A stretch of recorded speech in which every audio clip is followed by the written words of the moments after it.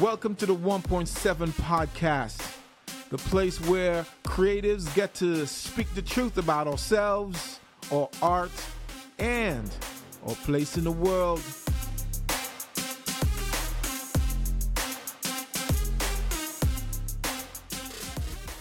Hey, what's up, everybody? My name is Ryan Daniel, and welcome to the 1.7 podcast. Today, we have a great episode for you. You're going to hear about the experiences about a brother of mine. He's a photographer. He's one of the best in the business. You're going to hear his experiences. His name is Tyson Crockett. So let me read his bio, right? Let me read his bio. So Tyson's a photographer with a diverse personal and professional background in the arts and academic worlds. He thrives on creating fascinating visuals through collaborative settings that inspire people.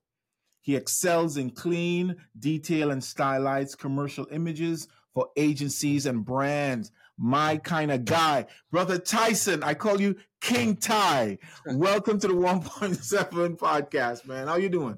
I'm good. I'm humbled to be here, and thank you for the beautiful introduction. I hope I can follow up with some knowledge and my insights into life and whatever we decide to get into today.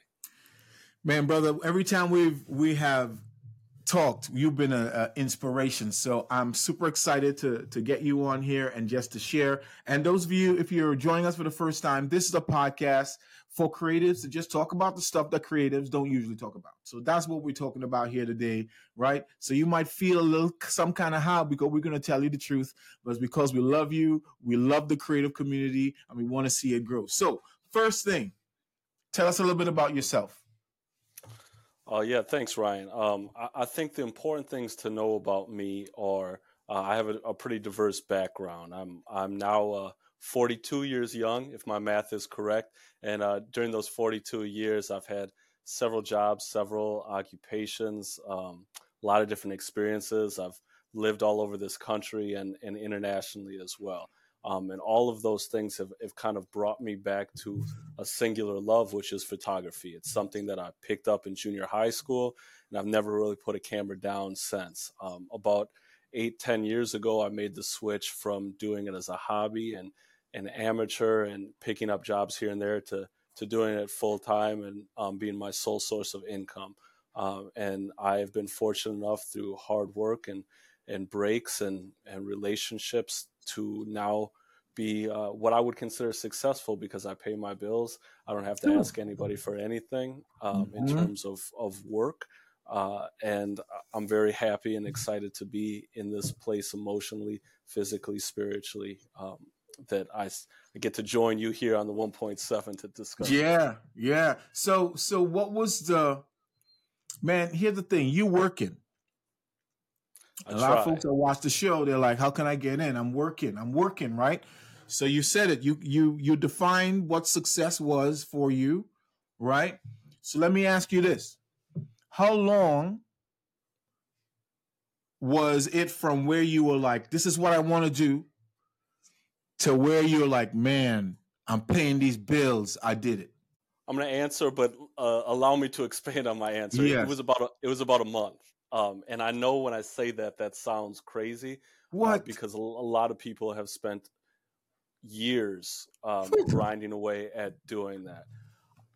Now, what I want to expand on that is because that month was putting myself out there every day, working very hard to try to make connections. And now, when I first started making it after a month, I wasn't living well. I did not have things going, financially extremely well for me, but I had shifted my priorities from being financially solvent, taking vacations, kind of living a lavish lifestyle, coming from a corporate structured job where I was making 6 figures, to making considerably less than that. But I was making it in the sense that I was still able to pay my bills. Now, I brought in some roommates at that time to help with me financially. I lowered my cost of living in many different ways, and we don't have to get into the financials of that. But I think it's important to note that I was doing the job because I was committed to doing the job, and I was getting work not necessarily all the time as a photographer, but in the production world. So as I started to make inroads, I was living the life. I was learning every day. I was engaged in the activity. And for me, that was extremely important to commit myself to doing that rather than kind of sit back and wait and say, I'm only going to be a photographer. I'm only going to take high paying jobs. I'm only going to do things that meet this scale that maybe other people kind of put on me or themselves. So let me ask you this question. So you made the decision, and for you, the payback was quick. You said a month, right? Yeah, it was quick in the terms of I'm now doing this. I'm committed to doing this. I would equate it to someone being a professional athlete or a musician or any of those things that just says I'm doing this now, and that's all I'm doing. Yeah. So again, it wasn't. I don't want to send the message out there to anybody that I was getting rich or things were easy. You know, there was a lot of top ramen nights and stretching meals and that sort of thing. But I was committed to only working towards things that allowed me to be a photographer. So let me ask this question, because a lot of people, I mean, creatives have said it. I mean, I'm not the first one to say it, right? So creatives has theorized about this principle. And they've said, if you treat something like a hobby, it'll pay you like a hobby. Would you say that was a realization for you in terms of like, I'm not treating this like no hobby. I want it to be like because a lot of photographers, they treat this like a hobby. Yeah, absolutely. So for me, I think my life experience, what I talked about before, and living in many different places and having different careers, one of the things that I took from all those experiences is a lifestyle. So for me, one of my first jobs and careers was working in the snowboard industry. In the snowboard industry, in the early mid 90s, late 90s, had a lot of money in it. So there was a lot of people in it, but there weren't a lot of people making a lot of money. So this idea of I'm working on this as part of the lifestyle. I didn't earn very much money when I did those things, but I learned how to live within my means to be part of what I wanted to do. And that old adage of, you know, do something you love and you'll never work a day. So for me, it was really about committing back to that with photography and saying, I love this. I know I want to do this every day. I'm spending all of my time doing it, and I'll worry about the rest and how that works out financially will come. And that's a piece of advice that I've been told so many times in my life is don't worry about the money, it will come. And for probably 35 years, I was like, who are you telling? I got bills. Like, that's nice for you when you've made it. Don't tell me those things. Sitting here on the other side of that and looking back on my life, I believe it is 100% true. People are always going to seek out. They're always going to reward. They're always going to surround themselves with people that are passionate about things and want it. And wanting it, I think, outweighs talent a lot of times, outweighs experience, outweighs a lot of things. You just got to want it more and be involved in it and be willing to do what other people aren't willing to do. And that is part of the lifestyle that I think is important. And when you are living that lifestyle, everything else kind of takes care of itself. Man, so here's the thing. I'm listening to you and you're like, you have to want it more. It could be said of the artist types, photographers and the videographers, they've never been in a scrap, right? Some folks, they're like, I like photography, rolled out of bed, had the credit card to go get the pictures, went to school, learn how it is, right? So the idea of wanting it more and the courage, right? Even though you're not seeing it, how would you advise young photographers who have never had to want anything more? They always had it, right? Like I said, they've never been in a scrap, right? It appears like the markets are open for them, but then they get stuck and it's like, well, how is it that I never hit that ceiling, right? You kind of see where I'm going. I do, yeah. Kind of build on that. I often think of this kind of problem as kind of arrested development, or what we used to say in sports all the time, that you have so many choices. There's so many plays out there that you get arrested and you get stopped in that. Paralysis by analysis is a phrase that comes to mind. That's it. And generations have paved the way for younger generations to have so much freedom. Now, the idea when you go to school or you're talking with influential people in your life, they tell you can do anything you want to do. And I think that's now more true than it ever has been. But that also leads to a level of, you then have to determine happiness, satisfaction, fulfillment for yourself. And I think that is a much harder challenge for young people today. If we take a step back and look back at kind of any group 100 years ago, you look at African American men in 1923, they didn't have the right to vote, didn't have the right to hold most jobs, they couldn't live in the same community. So the want for our population at that time was so much smaller in the terms of just saying, if I could be a manager at the plant, that's all I ever wanted. They never even dreamed of being a creative, of being in white collar business, of traveling the world, like all the things that young people today can easily see because of the internet and social media and say, I want to do that. That wasn't even an option to them. But what people learned in those times was fulfillment, content. They saw the road clearly and they saw what it took to achieve those things. And I think we're kind of having a blending of those ideas right now in 2024, where you can be everything, but you got to be okay with being everything. You got to be okay with yourself and what that means to you. So for myself, being 42 years old, I've worked several jobs, I've had several careers, and I know the things that I don't want to do. I'm unwilling to do. I was on the set this last week and I said to a partner of mine, you know what we used to do for work? We both worked in education. I said, I'll do whatever. It was 2 degrees outside, right? We're outside shooting. I said, other people are walking around cold, talking about how rough. I said, I'll do this all day because you can't pay me to go back to doing that.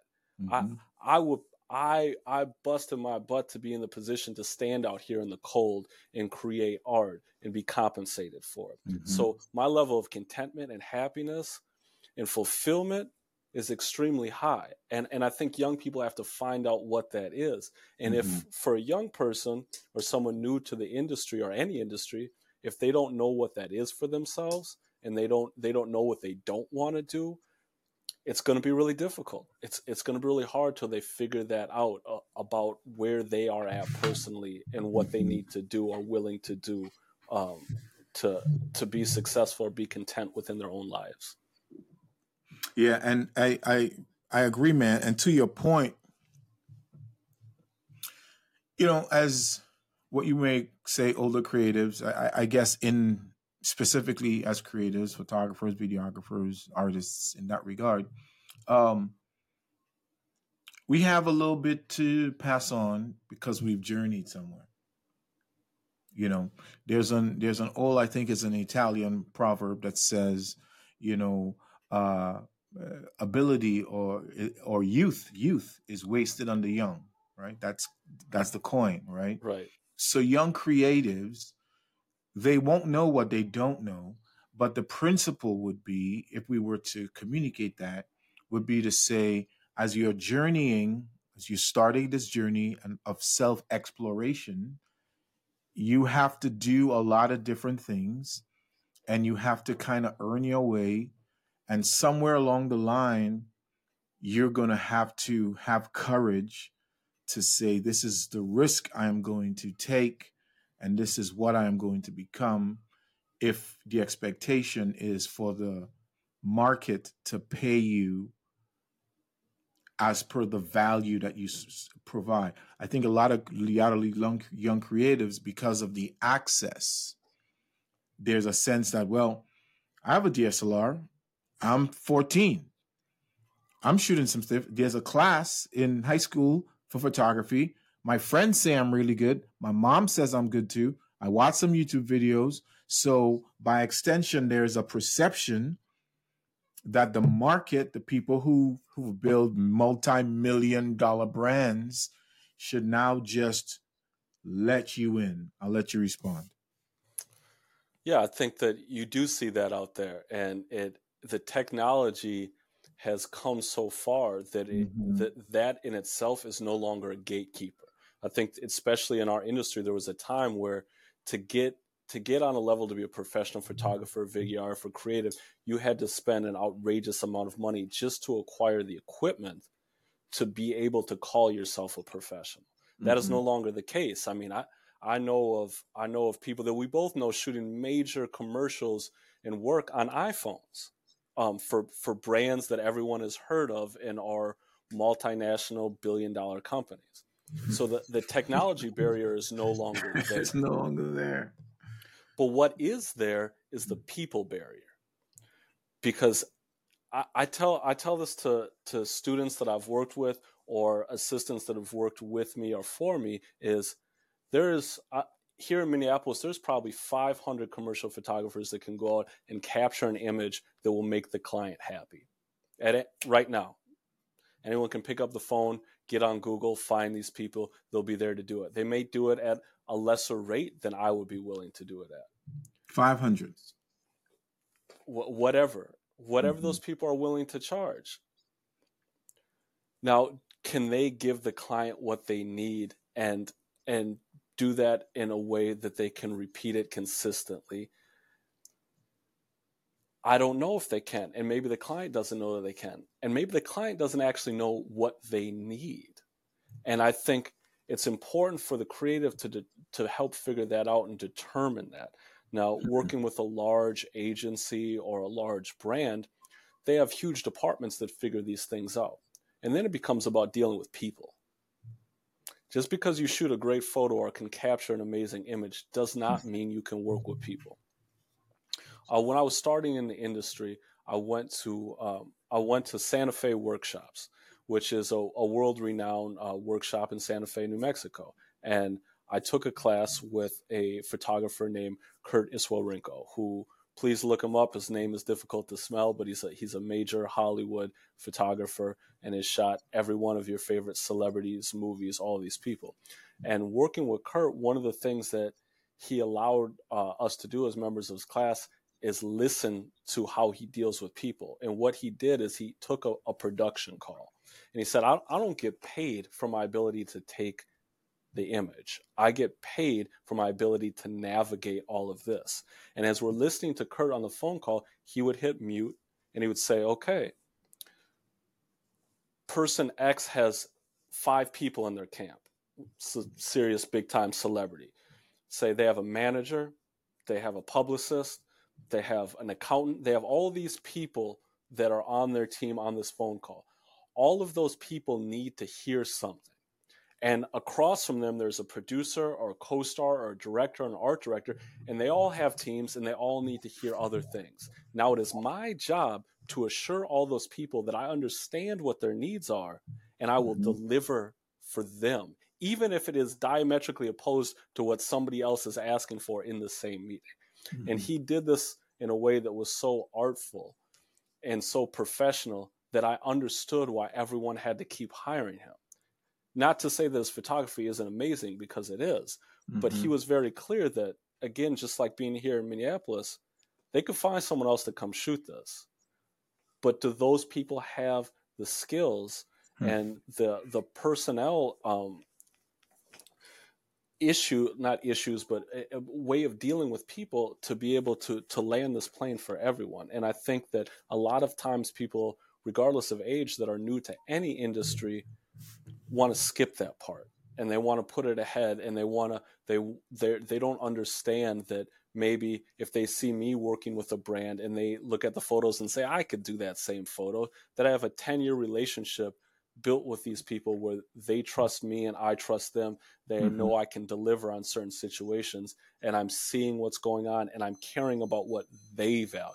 Mm-hmm. Not just about taking a pretty picture, because this whole idea of these 1980s superstar photographers and directors where they talk down to people and they yell and scream and throw little fits. Mm-hmm, That does mm-hmm. not play anymore. The woke culture will have you, Yeah. and that will be your last job, and it will be put Mm-hmm. on social media, like we've seen with some famous actors, where they're throwing little fits. And unless you're Tom Cruise, it ain't gonna work for you, buddy. That's interesting. That's interesting. It's a different skill set, yeah. Absolutely, and it takes time to develop, Mm-hmm. and I think that's something that I fear for young people as they've gone through COVID and had this time of disconnection, Mm-hmm. where they did not have these interpersonal relationships and Mm-hmm. Mm-hmm. skills, Mm-hmm. that were developed in previous generations. You and I are a little bit older, and we come from a generation where it was go outside and play, go figure it out. Don't come home with your problems, go figure it out. Because our parents were preparing us for what the world expected out of us. And some of this younger generation has had years of that taken away from it, because not only was no one pushing them outside, they weren't allowed to go outside because of COVID. Mm-hmm. So Mm-hmm. they have all their interactions through a screen, which for creatives, in my opinion, can only take you so far, because you got to get on set at some point. Even if Mm-hmm. you're a painter or writer or whatever, you have to interact with people in real life. And there's a skill set that requires reading facial expressions, tone, reading the room, as they say, and being Mm-hmm. able to meet those people's emotional needs and their wants and desires in real time. And I think that skill is as important, if not more important, than your ability to technically um, produce and deliver a product based on what the client is asking for. Mm-hmm.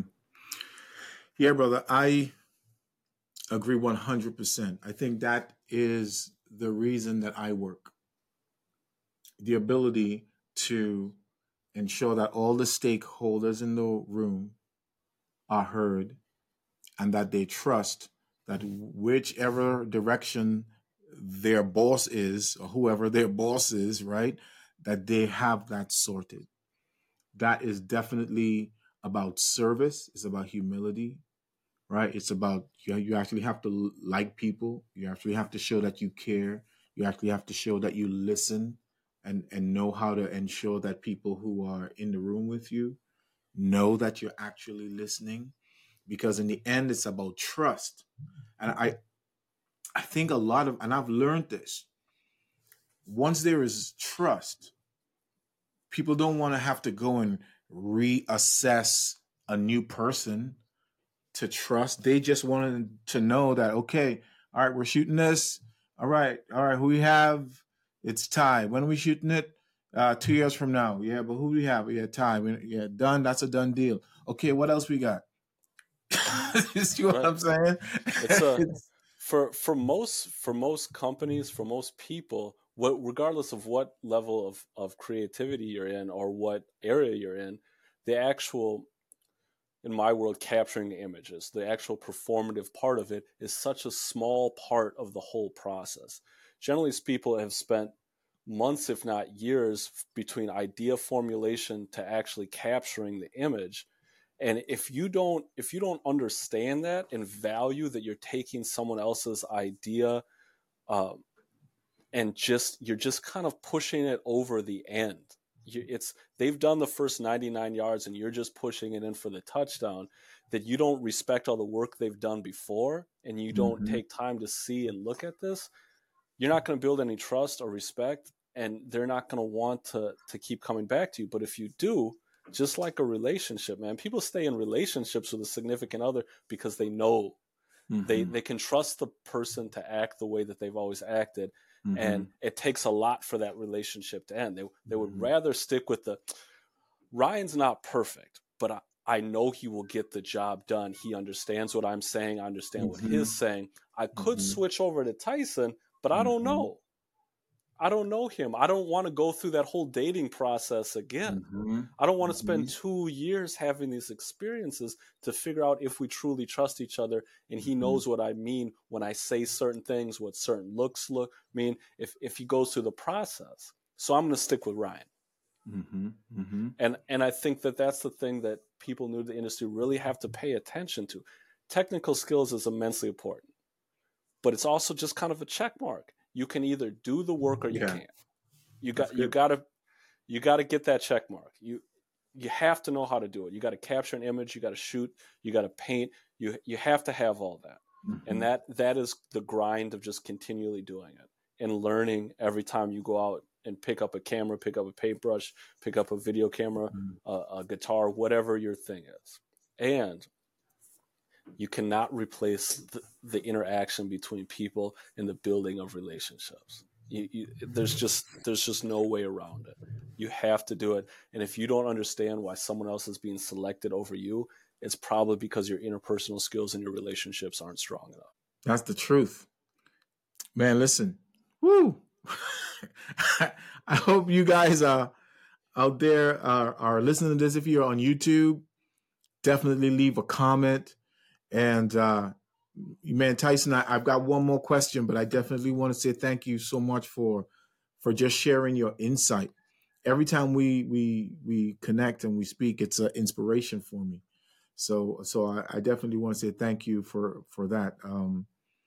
And those of you guys that are listening out there that are creatives, I hope that this was inspirational for you too, and allows to hit some of those check marks that Tyson was saying, that we got to say, hey, we probably need to be a little more interpersonal, right? So it's not all the idea of proficiency in the art side of things, but a lot of it is just being a better human, right? And understanding the business. So we are in African American History Month, and I want to ask a question. So, with regards to diversity within your area of expertise, right, which is in corporate media, corporate photography, do you feel that things are getting better, hopeful with regards to diversity, and more specifically, to Black folks? Yeah, great question. Thank you for your kind words about me first, Ryan.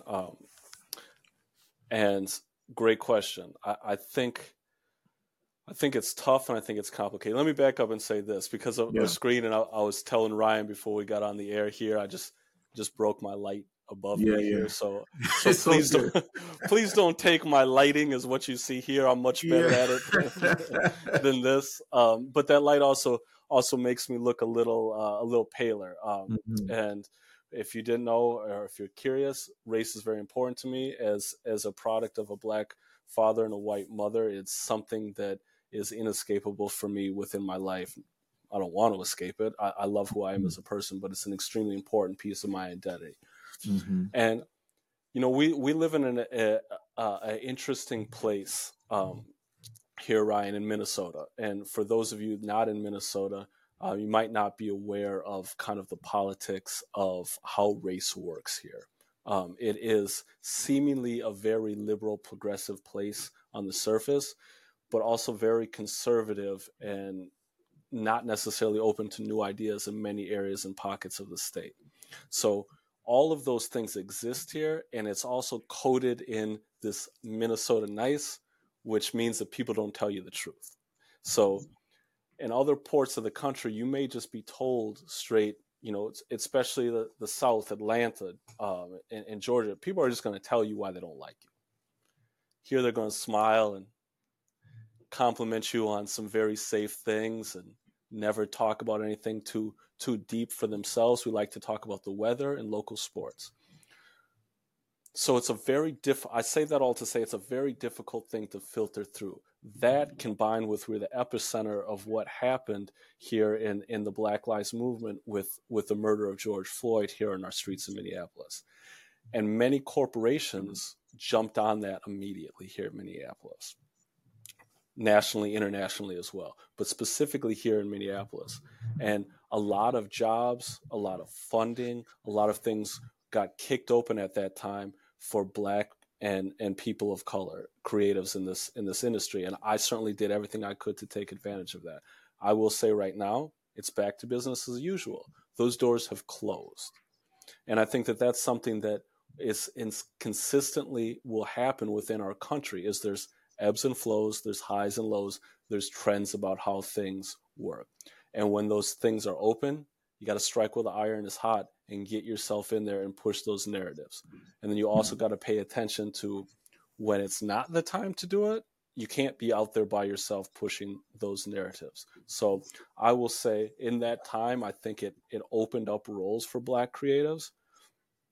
Now the dollar signs are getting a little tight with kind of a recession looming or maybe coming in and out of it. It's difficult to say, and work in an industry that is all about people spending extra money, right? These are not necessities. I don't shoot for companies where people need to have the things that I capture. It's all about excess. So when that happens, it shrinks back to, again, who do you trust?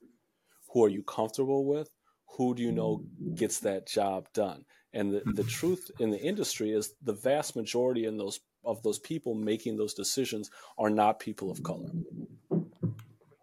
And many times they choose to go into what makes them feel comfortable. Now, many of those people may not be aware that they're making choices, whether intentionally or unintentionally, based on race, ethnicity, cultural background. But it does come into play based on comfort. So if you don't have strong relationships with people and they are not comfortable with you, I think that is going to be a difficult bridge to cross. And then it leaves you wondering. As we know, as Black men in this country, you're often left wondering on an interaction. Why did I not get the job? Why was I treated this way? Why was my counterpart, who may have a different skin color or ethnic background than me, got something that I didn't? And that's for each one of us to look within ourselves and eliminate those things. Is it because I have bad interpersonal skills? Is it because of relationships? Am I not technically proficient? Did I not know how to show up and act professional and read the room? Or is it about my race and culture? I don't know in any given situation, but what I do know is you have to be prepared to be the best that you can possibly be, and not give anyone a reason to not give you an opportunity. And I don't think this fight for equality in the creative world is over by any means. I don't think when Obama got elected, racism went away. I don't think creatives are on a level playing field across our communities. But I do think we have to vote constantly. And I always say for myself, I vote with my dollar, and I vote with the dollars I control. So when I'm given the opportunity to spend my money or spend a client's money based on hiring crew or where we decide to do those things, that is something that's always in my filter. Is this supporting people of color when applicable? Can I transfer those dollars from a large corporation to an assistant that's going to work for me? And if that person is of color, can I give them a helping hand? Now, that doesn't mean I just hire people just because they're Black. They have to have that technical mark check. They have to be proficient. Now, what I think is my responsibility to do is speak truth to those people and tell them if they're not ready. You don't understand the software enough. Yes. You're not good enough at X, Y, or Z. You need to get better at difficult conversation I've had to have with several people is sometimes I'm generally working on a set inside a studio, and sometimes I have to leave set to do whatever I have to do.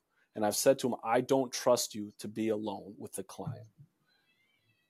Because I'm not confident that you know how to read this client and say the appropriate things to them, or say nothing at all. That's good, Ty. That's good. But it's my job to coach those people into doing that and give them that information so they can make those adjustments. Maybe they decide, I don't like Tyson. I don't like the way he does things. I don't believe what he has to say. That's fine. But if I don't have that conversation with them, they never have the opportunity to learn and grow. So that has to be on me. And I think that is imperative for all of us to reach out, make those connections, push each other up, build those strong networks, and continually force the level of excellence up. We all have to be.